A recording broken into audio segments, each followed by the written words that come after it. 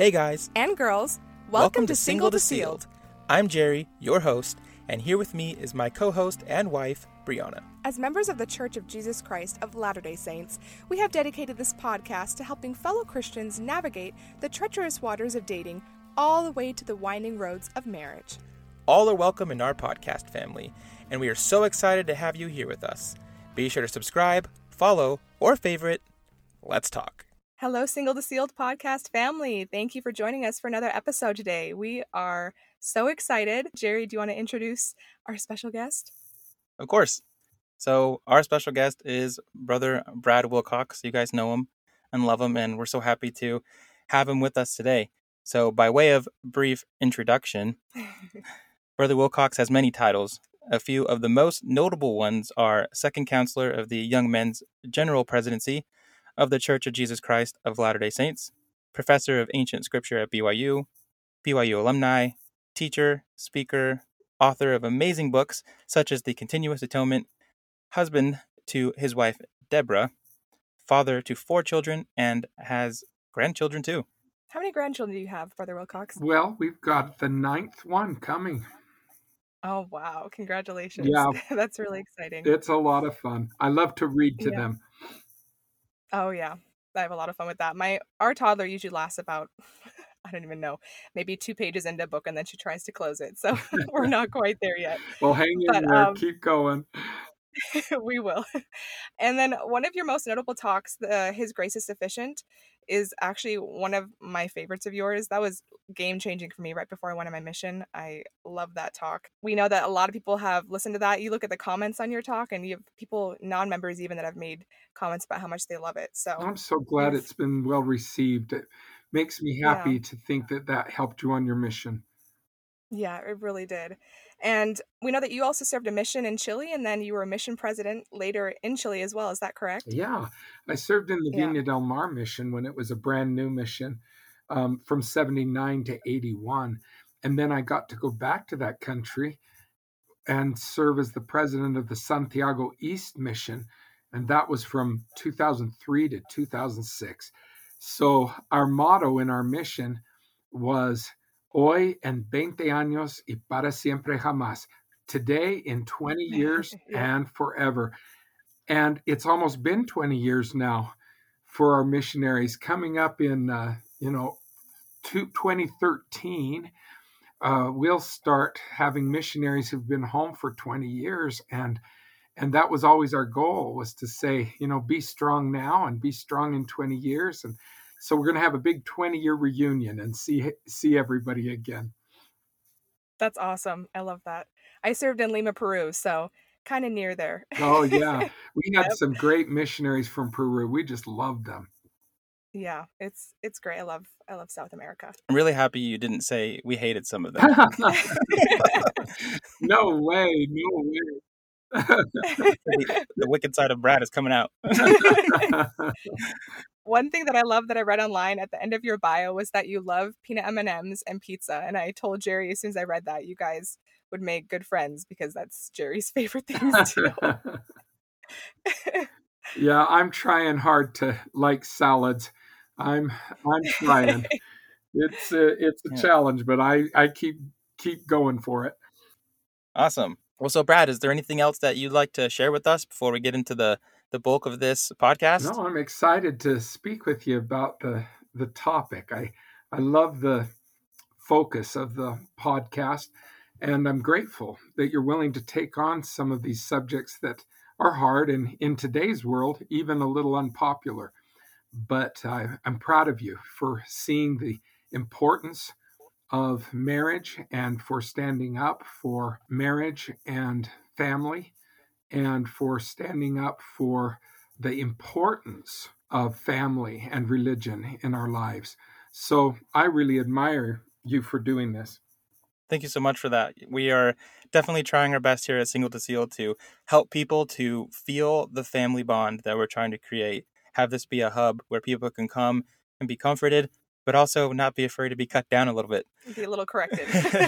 So that we can improve this dating culture that we're seeing in the world today. And we're very grateful for all you listeners who are out there that are helping to support us and continue to listen. So keep sharing with your friends, tell your neighbors, tell your friends, and so forth. Friends, neighbors. Friends, neighbors, and so that people can continue to enjoy the content that we have to bring for you. Thank you again. All right, so let's go ahead and get to that topic. So today we are talking about the restoration of dating, carefully named the restoration of dating on purpose. And why is that, Brad? Well, if you think about the gospel, Jesus taught the gospel in its completeness, but then in the years that followed Christ's death and the death of the apostles, the world fell into apostasy. You don't have to study too much about the Middle Ages to see why people call them the Dark Ages. Many reformists saw the need for changes in what had become of Christ's church. And many of the reformers looked forward to a day where there might be a restoration. And we believe that that restoration came when, in the year 1820, a young boy named Joseph Smith prayed, and God and Jesus came to him and restored the fullness of the gospel. It didn't all happen at once. It kind of happened over time, but they told Joseph that the fullness of the gospel that had been lost needed to be restored, along with the authority to perform the ordinances that would be saving in the lives of humankind. So we recognize the apostasy and we recognize the need for a restoration. And many of us today celebrate and are very grateful for the restoration that came. In the same way, I think that the world is seeing an apostasy right now when it comes to dating and when it comes to engagement. And it's time for us to seek a restoration of what dating is really meant to be and a restoration of what an engagement is meant to be. As we think about dating, the word itself has come to mean so many different things in so many different cultures, and it changes from generation to generation. People of my generation see dating as a very casual thing, something that was very lighthearted and didn't carry a lot of commitment. Youth today hear that I went to every high school dance with a different girl, and they all freak out. They're like, "Oh, you were a player." I'm like, "No, I wasn't a player. I was just smart enough to know that that was a time in my life when I needed to get to know a lot of different girls, and I could enjoy a lot of different friendships." And dating was a very casual thing. Now, dating has taken on, for many young people, a very serious commitment. I mean, if you ask somebody out for a date, that's just like, wow, that's huge. And it's this big commitment. My son, when he was in a YSA ward in Provo, he said, "Dad, he said, I can't ask a girl out." I said, "How come you're not dating?" He said, "I can't ask a girl out because the minute you ask a girl out, then everybody says you're a couple." And he says, then nobody else wants to spend any time with you or get to know you. I just think it's a shame that dating has taken on such a serious context in a Latter-day Saint culture, but outside the Latter-day Saint culture, it even has a different context. If you look at most definitions of dating, the word date and dating on the internet, they have sexual connotations. It means that you are a couple, that you're boyfriend, girlfriend, and that you're sleeping together, that you're having sexual experiences together. That's what has come to be attached to the idea of dating. So I'm at a point now where I hesitate to even use the word dating because it's going to mean something different to somebody in Europe, to somebody in Africa, to somebody in South America, to somebody in different parts of the United States, to members and non-members. And so instead of dating, I always say spending time together, one-on-one. That's how I define a date. Spending time together, one-on-one. Then they become a boyfriend, girlfriend. Then I say they've entered a serious relationship. I mean, I just try to use words that can't be confused by so many people, because the term dating has come to mean so many different things. And that kind of confusion speaks to me of an apostasy. And I think we need to have a restoration of what dating is supposed to do. It's supposed to give young people a chance to get to know each other. It's supposed to give young people a chance to become better friends. It's supposed to give them a chance to practice social skills, learn how to talk and listen. I feel like right now, where so much connecting is happening over social media, young people don't know how to talk and listen anymore. It scares me that I go to a dance, a youth dance, and I see boys texting girls and asking them to dance. And I say, why don't you just go up to her and say, may I have this dance? And they freak out. They're like, no, no, no. And then, you hear about guys that drive up to a house and then text the girl to come out to the car because they don't want to go in and they don't want to meet the parents. And I just think, boy, they've forgotten what all this is about. Even when I go to restaurants and I see couples together and they're both on their phones. The guy's sitting there on his phone, the girl's sitting there on her phone, and I don't even know whether they're communicating with each other or other people. But I think, gosh, you're missing it. This is your chance to really get to know somebody.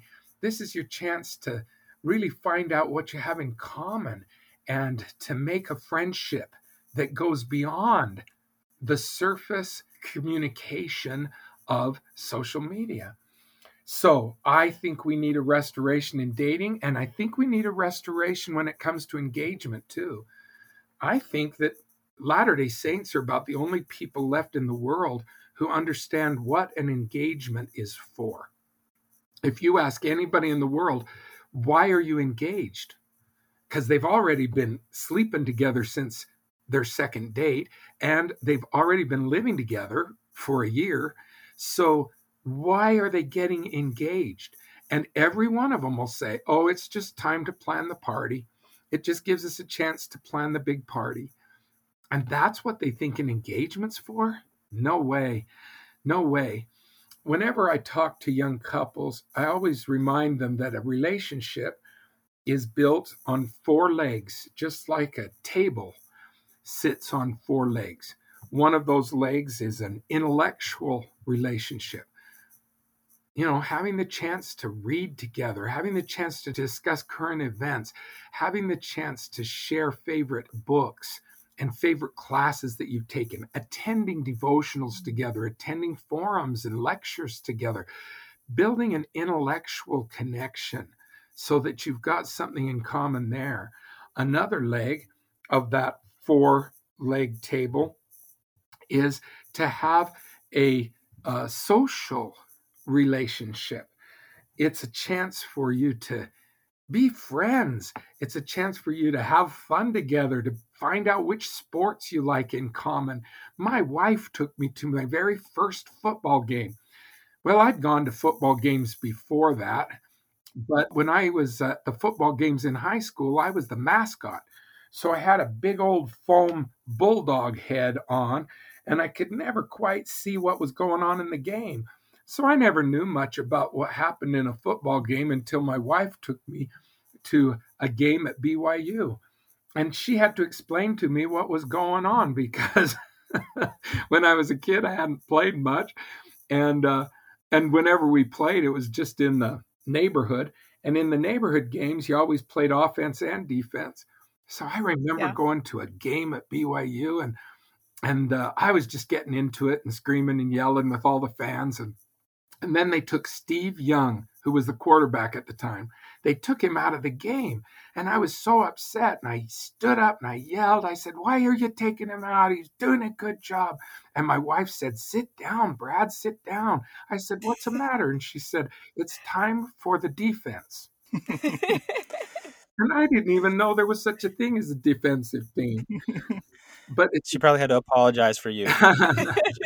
She was like, Sorry, guys, he doesn't even go here.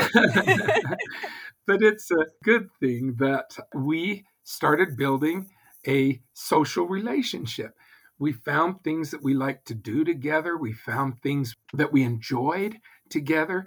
We found movies we like to watch together. I introduced her to some of my favorites. She introduced me to some of hers. In fact, our first kiss was when we were coming home from a Valentine's dance at BYU, and we were talking about some of our favorite movies, and she said she loved Romeo and Juliet. Now, we're talking, this is the old one. This is the one done by Franco Zeffirelli. I mean, this is the one that had Leonard Whiting and Olivia Hussey. I mean, this is the classic one. And she said she loved that show. Well, I said, my gosh, I love that show too. I said, I had the biggest crush on Olivia Hussey, who was Juliet. And she said, well, I had a big crush on Leonard Whiting, who was Romeo. I said, well, I'll tell you what. You close your eyes and pretend I'm Leonard Whiting. I'll close my eyes and pretend you're Olivia Hussey. And that was our first kiss. That was real smooth. I'm not so sure that's smooth or that's sad that your first kiss was robbed by Romeo. Wow, that's some really good. That's some really good stuff that you're sharing right here. So, along with a social relationship and along with an intellectual relationship, you need to have a spiritual relationship. You need to be able to be on the same plane spiritually. Now, we live in a world where people say spirituality and religion don't matter. We find the studies say that it does matter, that those that marry within their own faith have a much stronger chance of staying together than those who marry outside of their faith. We also find through the research that those who have faith find greater happiness in their marriages as well.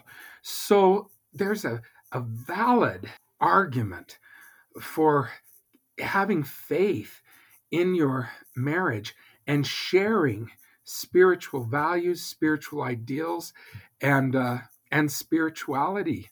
Now, spirituality is kind of an individual thing, and religion becomes the group practice of spirituality. Jeffrey R. Holland spoke at a devotional at BYU, and Elder Holland said, you know, maybe spiritual would be all we would need if we all lived alone on mountaintops. Then we could just be spiritual and not religious. But we don't live alone on mountaintops. We live in families. We live in marriages. We live in communities and societies. And that's why we need religion, because religion helps us bring those mountaintop spiritual ideals down to where the rubber hits the road. I mean, it's easy to say, I love everyone, I love everyone. Well, then try loving everyone when you're driving on the freeway and the lady in front of you is swerving because she's texting. Try saying, I love everyone when it's the middle of the night and the baby's been crying for 3 hours and you're both so frazzled that you're ending up snapping at each other. See, in a moment like that, you don't need spirituality. You need religion. You need the norms, the standards, the expectations, the commandments that make us say, look, if I really do love everyone, then that means I have to be patient with a crying baby. And that means I have to be patient with a spouse who's frustrated with a crying baby. And that means that I have to be patient even with that lady who's texting in front of me on the freeway in a construction zone. See, we live in a world where those who see the need for spirituality see little need for religion.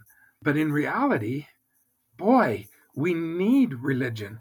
And we find that when a couple can find commonalities in their spirituality, in their religious life, I mean, our spirits need to be nurtured.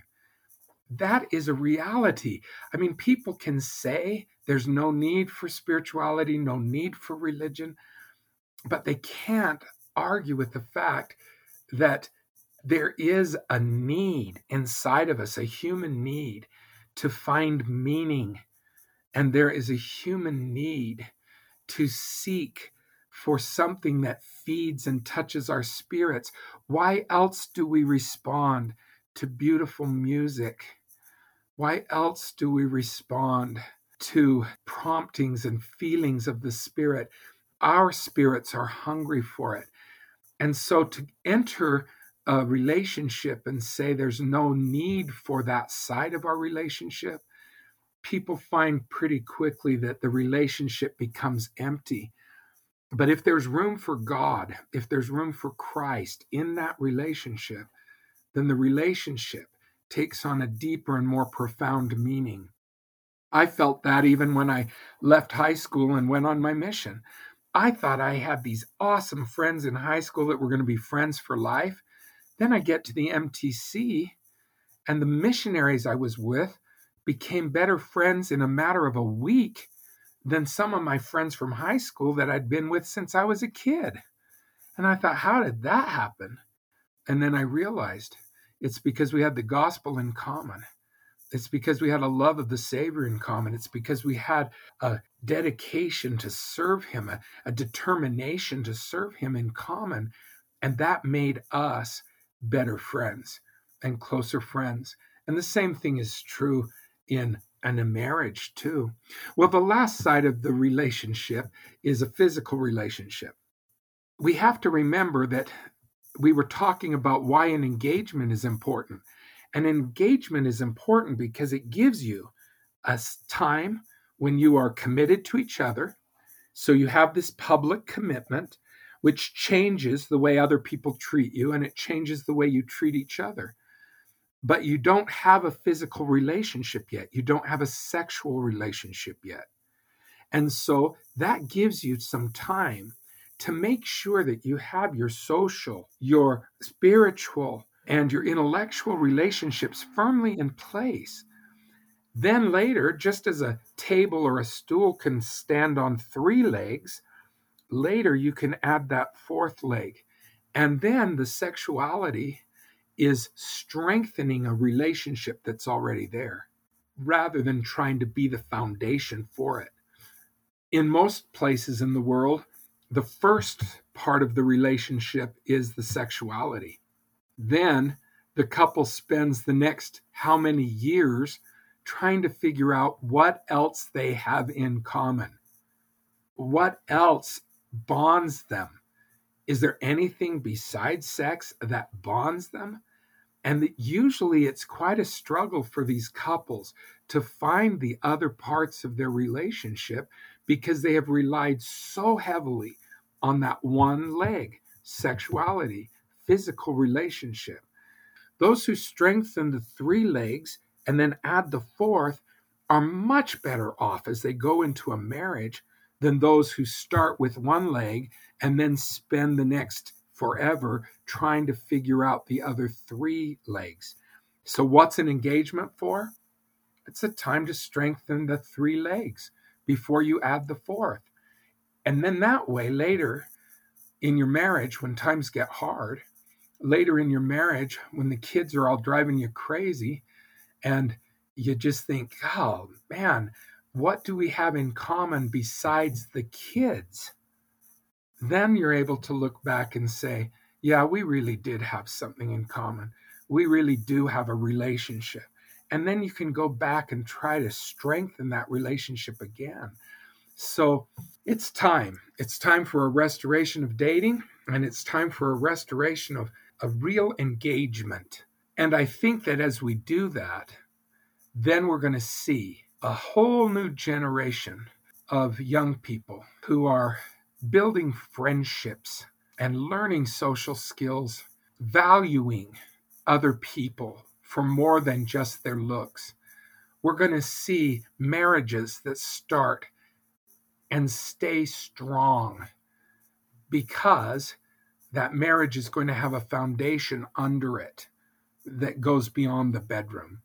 So there's my plea. Just like the restoration started small in upstate New York, but now it fills the world, I believe that if we can start with just a few people, a few young people, a few young couples, we can spread this news, spread this philosophy, spread this vision, and we can make a positive difference. And I truly think that majority of people in the world know that what you're saying is the right way anyways. But they don't want to do that. It's so much easier to just be sexual first and then be emotional In the later. moment, it's You know, easier. I had a Yeah. And student who played baseball at Stanford, and he and his wife, uh, they later came to BYU, but when they were at Stanford, they were just dating each other, but they were not having a sexual relationship, and they weren't living together. And everybody on the baseball team just teased him mercilessly that he was not sleeping with his girlfriend. And all the girls just teased her mercilessly because she wasn't sleeping with her boyfriend. And yet, that's how they acted at the parties. That's how they treat them in public. And yet, privately, every one of the girls of the girlfriends of the other team members came to her and said, "You're doing it right. I wish I'd done it that way." And all the boys came to him privately and said, "You know what? You guys have a much better thing going on than we do because you've made that choice." And I thought it was so interesting that these weren't members of the church, and yet they recognized that this couple had something special that they didn't have. And they realized that they were doing it right and that they wished they had made a different choice. thanks so much for sharing that. I think that's a very powerful principle. This principle of the four legs of the table. So is this a Brother Wilcox original, or is this is something you found? I have taught for years with a wonderful man named Scott Anderson. He was a teacher at EFY. He was a teacher in the church educational system, and we have traveled and taught together for years. And when I became a bishop of a YSA ward, he was just finishing being a bishop in his own ward. And I called him and said, "Hey, I need some advice. Help me out." And he said, "Well, when you talk to the young couples," he says, "I always talk to them about a table. I always talk to them about four legs on a table." And so it was Brother Scott Anderson who gave me that analogy, and I've used it for years and years. And it's a wonderful way to visualize the importance of that firm foundation. I really think that the principles of this table should obviously be taught at a younger age. And that's, I think, part of the problem too. I think you would agree that this also isn't being taught very well by parents in the home or by the youth leaders. What do you think about that? Yeah, I agree. I think, um, we talk about not dating until age 16. That doesn't mean we don't have friendships. It doesn't mean we don't have group activities. It's very important for young people to go to dances and such. But as far as spending time together one on one, that's how I say dating, that shouldn't happen until we're 16. Young people fight that. Even adults fight that. "Oh, but my daughter needs to go to homecoming. Oh, she got asked to homecoming and we have a beautiful dress, and it doesn't matter if she's not 16 yet." I mean, people find all kinds of ways to wriggle out of that, but the bottom line is there's wisdom in waiting, not waiting for social activities, but waiting for spending time together one on one. And there's wisdom in waiting for having a serious relationship, a serious one-on-one relationship until college age. There's wonderful wisdom in that. And as people have followed that practice, as people have been willing to conform their behavior and their lives to that prophetic counsel, they feel blessed and they see that things unfold in their lives a lot more naturally, in a much more healthy way than those who fight that counsel. Thanks for expanding on that comment. I just reflect on my own time as a youth, and Brianna and I have mentioned this before. We didn't understand some of that basic terminology even when it was given to us as a youth. People were so quick to say, make sure when you're out there, there's no heavy petting. and you're like, okay, Yeah. but that's it. Like, what does Well, and what does that mean to your teenager? And You I know? feel like sometimes youth leaders are a little scared to like breach the topic of sexual purity. I remember growing up and going to Young Women's, and every once in a while we would read that little paragraph in the For Strength of Youth, but we never really would delve into the topic very much, like purity and chastity, and have open conversations. And I feel like that really was detrimental to me a lot through my teenage years because, like Jerry said, like I don't understand what heavy petting or necking and all that is. It has totally different names now, and so I thought I was fine growing up, and I didn't have a full understanding of the law of chastity. So I think that's something that needs to become a more open conversation because honestly, my mom is a great mother, but she never gave me the sit down like sex talk either. And I think part of that is because a lot of families rely on the church and they think you're getting that from the church, which is another reason why I love, the Come Follow Me and this new initiative to make it a home-centered thing because it's putting the pressure back on the families to make sure they're teaching their kids these proper principles. Yeah. And just the same way that those words didn't communicate to you what your parents and leaders were hoping it would communicate, I think in the same way, we have to lose the word dating from our vocabulary because it doesn't communicate what we want it to communicate either. So just like we would say, don't touch somebody's private parts above or below clothing. See, that's petting. And yet kids don't call it petting. So we have to Mm-hmm. define it in a way that they'll understand. And in the Yep. same way, I think another mistake that we often make is we don't call body parts by their regular name. We come up with all these little nicknames for body parts. And we're much better off. It's much more respectful and even more reverent if we'll just use the names of body parts that are anatomical and not try to come up with these little names that then communicate disrespect or communicate comical tone. I think we can just do better in our communication by choosing the right words.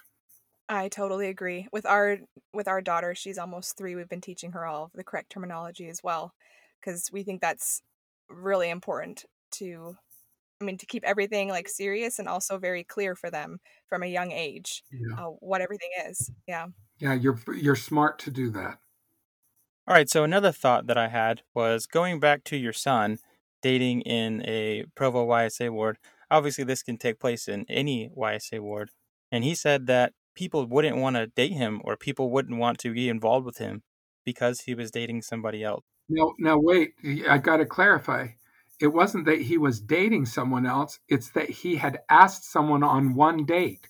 That goes around the entire ward that they are a couple. But from one date, he was afraid to ask somebody for fear that then he would be committed to this person, at least in the eyes of everybody around them. And then if he asked somebody else, then he'd be seen as a two-timer, and then nobody would want to go out with him. So it just is an awkward situation for people to be in. So the thing that would occur or that I would hear as well is that people didn't want to date in their own YSAs. Think about this. A ward that's created for young single adults to come together and meet. People don't want to date inside because of the phrase, you don't want to pee in the pool. Oh, yeah. It's just so crazy because the same thing happens at BYU. You don't want to date anybody in your classes. You don't want to date anybody in your ward. So who the heck are you dating? Somebody you don't even know? Oh, you don't want to date somebody from your mission. And you don't want to date somebody from, my gosh. And then, oh no, I'm not going out on any blind dates. So what do? They find each other on social media. They find each other on a dating app where people can pretend to be whatever they want to be. And so they are attracted just to the physical. And then they have these interactions where people are pretending to be what they want to be. And you wonder why those relationships struggle so much. Yeah, no, we see that a lot as well. And I think a lot of the issue with dating comes back to what we were talking about is the world defines dating as something sexual. And I feel like the reason your son was having issues with them labeling them as a couple after one date is because it's pretty much expected that on your first date you're going to at least kiss, if not make out. That's pretty common. And that's a big issue because no right person would go around and date and make out with multiple people at the same time. And so that's something that we talked about in one of our podcast episodes is how important it is that you don't even think about kissing someone until you have officially become boyfriend and girlfriend. Because dating, the actual process of going on dates with different people at the same time should be all about connecting with someone, like you said, emotionally, spiritually, and intellectually, so that you can get to know this person. And then once you start to involve all the physical aspect, it's a lot harder to get to know someone because let's be honest, like we're young people and we have hormones and sometimes we don't think the clearest. And then when you involve all of that, it just makes it way more difficult Well, to navigate. over the course of my lifetime, I've spent a lot of time doing EFYs and FSYs, and I see counselors who work together all summer, and then by the end of the summer, a lot of them start pairing up, and I'm thrilled because they got to know each other by working together, by serving together. They didn't get to know a picture on Facebook and then try to pretend like they had a relationship. They had a relationship. They saw each other on good days. They saw each other on bad days. They saw each other in good times and hard times. I think the same thing happens on missions where there's no pressure to date. Then there are elders and sisters who work together and they're not thinking, oh, this is a date. They're just spending time together and working together in the same cause. And as they do that, they really get to know the person. And then after their missions, some of those missionaries do end up becoming couples, and some of them end up getting engaged and married. And I think it's wonderful because their foundation is so strong because it was a relationship that was built on spending a lot of time together, working toward the same end, doing some service together, being engaged with good, positive activities. And and you think, gosh, I don't think that anybody says, oh, well, EFY is the place to meet your future spouse, or for the counselors, or even go on a mission and meet your future spouse. I don't think people even think that, but that's part of the reason it works, because people aren't thinking about that. They're thinking about other things, and those relationships come along later, and that's the whole point. Yeah, I think majority of people that end up together or go on a date, and don't quote me on this, but I would say majority of people, it's because they've had some kind of interaction with someone already.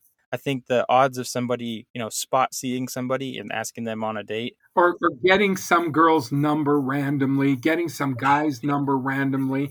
I mean, and look, I don't mean to downplay social media apps. I know that a lot of, or dating apps, I know that a lot of young people meet that way, and we have some wonderful relationships that come out of that. But that's hopefully because they've taken time to get to know each other beyond just what the picture looks like on the dating app. And you shouldn't just depend on dating apps to do all your dating. You should take advantage of situations you're in, like you're talking about, in your ward or in classes or EFY and in person situations to get to meet other people that you can date as well. Because I feel a lot of people feel that the only way to meet people nowadays is through dating app, and that is far from the truth.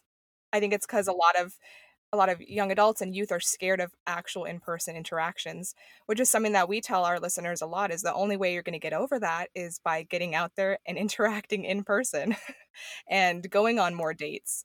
And we invited our listeners to do a 3 dates a month kind of goal for themselves. And we actually had some pushback because people were like, oh, well, if we go on 3 dates a month, then that's wrong to the people we're dating.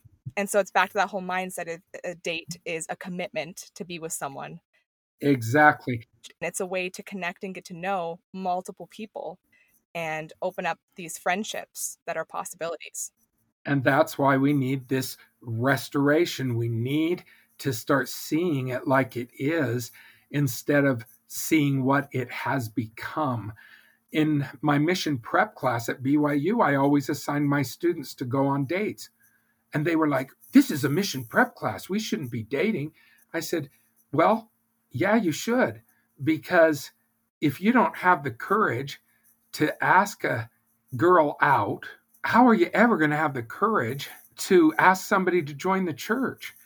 And if you don't have enough know-how to plan a fun activity, then how on earth are you going to plan and fill your time on a mission?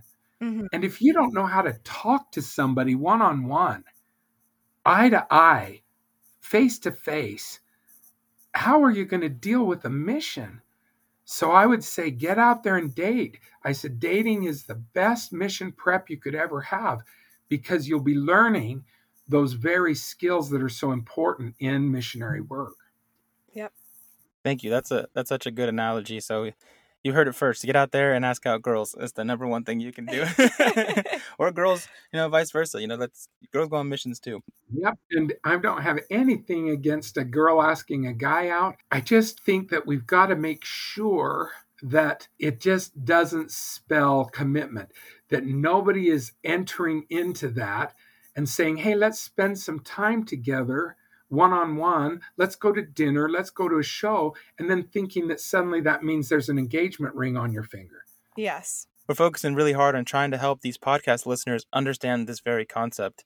And we've talked about it in several different forms now, that we are trying to help people understand dating in a better way, that they can be less stressed out and have more fun and be more comfortable. Because like I've said, guys, I had a very stressful, anxiety-inducing dating relationship, myself. I didn't like dating at all. And when I was married, I was like, whew, I'm glad that was over. Because and I'm sad that was my perspective, because I didn't feel like I really took what I could have from dating and all my exchanges if I had an attitude like that. And it's because my attitude was like that all along. And I say that because I don't want anyone to repeat that mistake. I want people listening to this to realize what we're getting at here is that we have a chance to make friendships. And if anything has to be broken off or ended, try to have all of those be on the most positive light, so that you don't have any bad connections or bad exchanges leaving someone behind. I speak so much throughout the church that I often run into girls that I dated in high school. In fact, one of the girls I dated in high school, her son ended up being in my mission. Oh, that's awesome. That was an incredible experience because she and I built a friendship. And it wasn't a matter of looking back and feeling embarrassed and thinking, oh my gosh, every time I interview this missionary, I'm going to be thinking of his mom and the stuff we did. No, we went to dances. We had a blast. We were great friends. And so I was able to interact with this missionary with joy because of the relationship that his mom and I had had. I'm still in touch with many of the young ladies that I took to different dances. One time at Education Week, the girl I took to junior prom showed up with her kids to attend the talk. I had her stand up. I said, hey, this was my date to junior prom. Everybody clapped. And not once did I have to stop and say, oh, I'm going to be so embarrassed because this girl and I did things that I'm embarrassed about. No, I never had to feel that way because all we did was have fun and have a great relationship and talk and built a friendship that continues to this day. And that's what we want young people to have. And that's the foundation on which I gained the skills necessary to be able to dive into a deeper and lasting relationship with my wife. Thank you for that. We completely agree with you. I think that these connections can span a lifetime. Okay, so before we get ready to wrap this up, we have our question from Instagram. So that question comes from Cameron Withak _22. And he says, how do we know through prayer that the person we are dating is the right one for us versus our own thoughts, hopes, wishes, or desires? That's a wonderful question.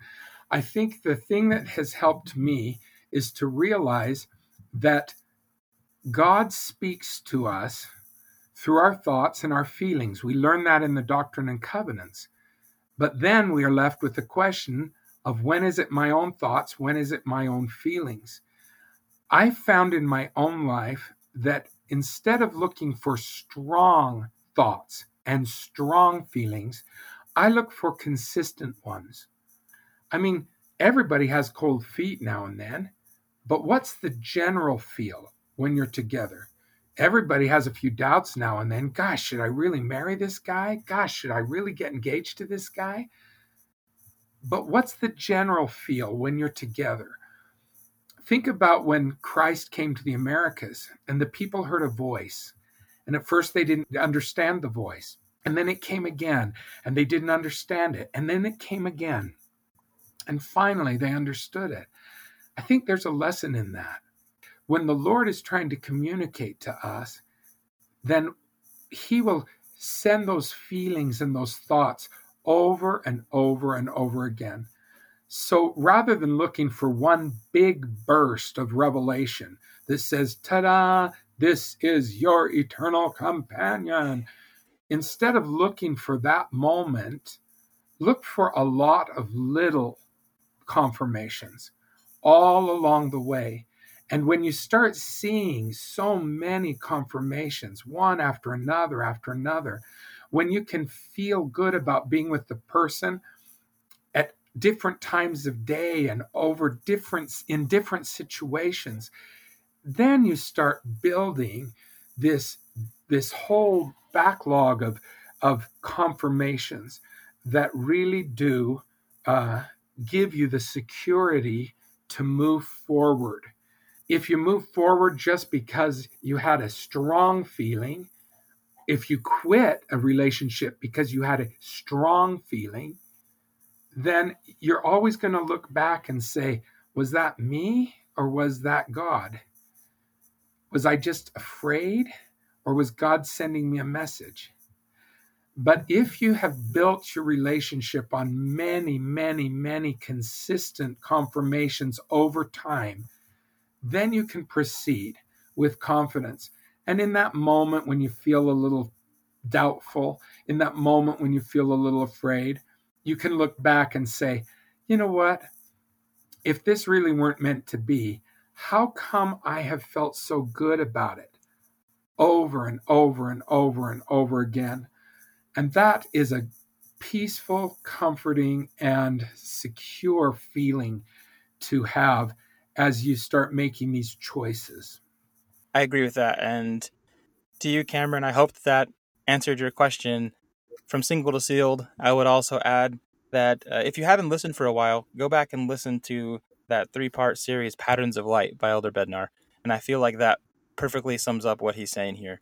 That most of the time, even an apostle will receive revelation little bits at a time and in small manners. You mean something I said is in line with Elder Bednar? Hey, I'm feeling good about that.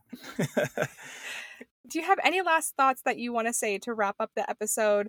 Anything else that you want to really impress on our listeners regarding dating or redefining and restoring dating? I just want people to know that it's worth it. We live in a world where so many people are afraid of this. They're afraid of relationships. They say this Generation Z, the iGen, that they just are so afraid that they cut themselves off emotionally from everyone because they're so afraid of getting hurt. And I just want you to know that you're looking at it wrong. If you're just looking at relationships and thinking, I'm afraid of getting hurt, and yes, I know that comes from a lot of divorces that you've dealt with, that comes from a lot of hurts and pains, but you're overlooking the joy that can be found in positive, healthy, wonderful relationships. I am so grateful for the friendships that fill my life. I'm grateful for my deep and enduring love with my wife. I'm so grateful for my relationship with my family. I'm just grateful for the bonds of brotherhood and sisterhood that we feel in the gospel, the link I have with my missionaries, the link that I have with the men and women with whom I serve. I just don't know where we'd be without these relationships that bring so much satisfaction and purpose to our lives. So, yeah, can relationships be scary? Of course. But is it worth it? Yeah. Can relationships take some work? Yeah. But is it worth it? Yeah. Missions can be scary, but they're worth it. Missions take a lot of work, but it's worth it. Your life is better because of that mission, even if there were some lessons you learned that were hard. And I want you to know that I believe that. I've learned it from my own experience, and I hope that that will give some of you the confidence to stretch outside your comfort zone, reach out to others, and find the joy I feel in these wonderful relationships that fill my life. Thank you for those words of wisdom. I love the last line that you just said, that that's what truly brings you that joy in your life. And I think Satan really wants to taint dating, because if he taints dating, he taints marriage. And he doesn't want you to feel that joy. He doesn't want you to have that connection and that love and that fulfillment that you can only find through a beautiful, healthy, successful, eternal marriage. And he's starting with dating. And so we just got to go back to the root of it to fix these problems and get off on the right foot.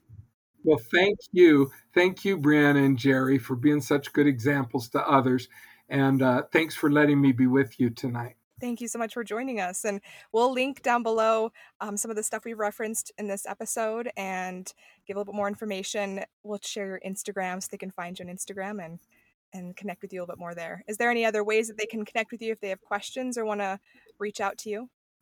Sure. Instagram's a good way. Facebook is a good way. And you can always go to the faculty page at BYU and find my contact information there. Awesome. Thank you so much for coming on. It really is amazing having you with us, and definitely, I think, a dream come true for us. We've always loved hearing your words, and we're so grateful that you've given us another opportunity to create one of those memories together. So, well, thank you. Keep up the great work. To all you listeners out there, thank you so much for tuning in to today's episode. We really hope that you enjoyed and that you can really take to heart the things that we're talking about today, because the restoration of dating isn't going to happen just by talking about it. The restoration of dating is going to happen by us doing it, and all of us doing it together, so it can roll forth just like the restoration of the gospel as we know it today. So thanks again. If you enjoy Single to Sealed, be sure to invite your friends to help our podcast family grow. If you haven't subscribed, followed, or favorited, be sure you do so you don't miss out on any of our great content. Thank you for joining us today as we help you move one step closer to sealing the deal. We'll see you next time.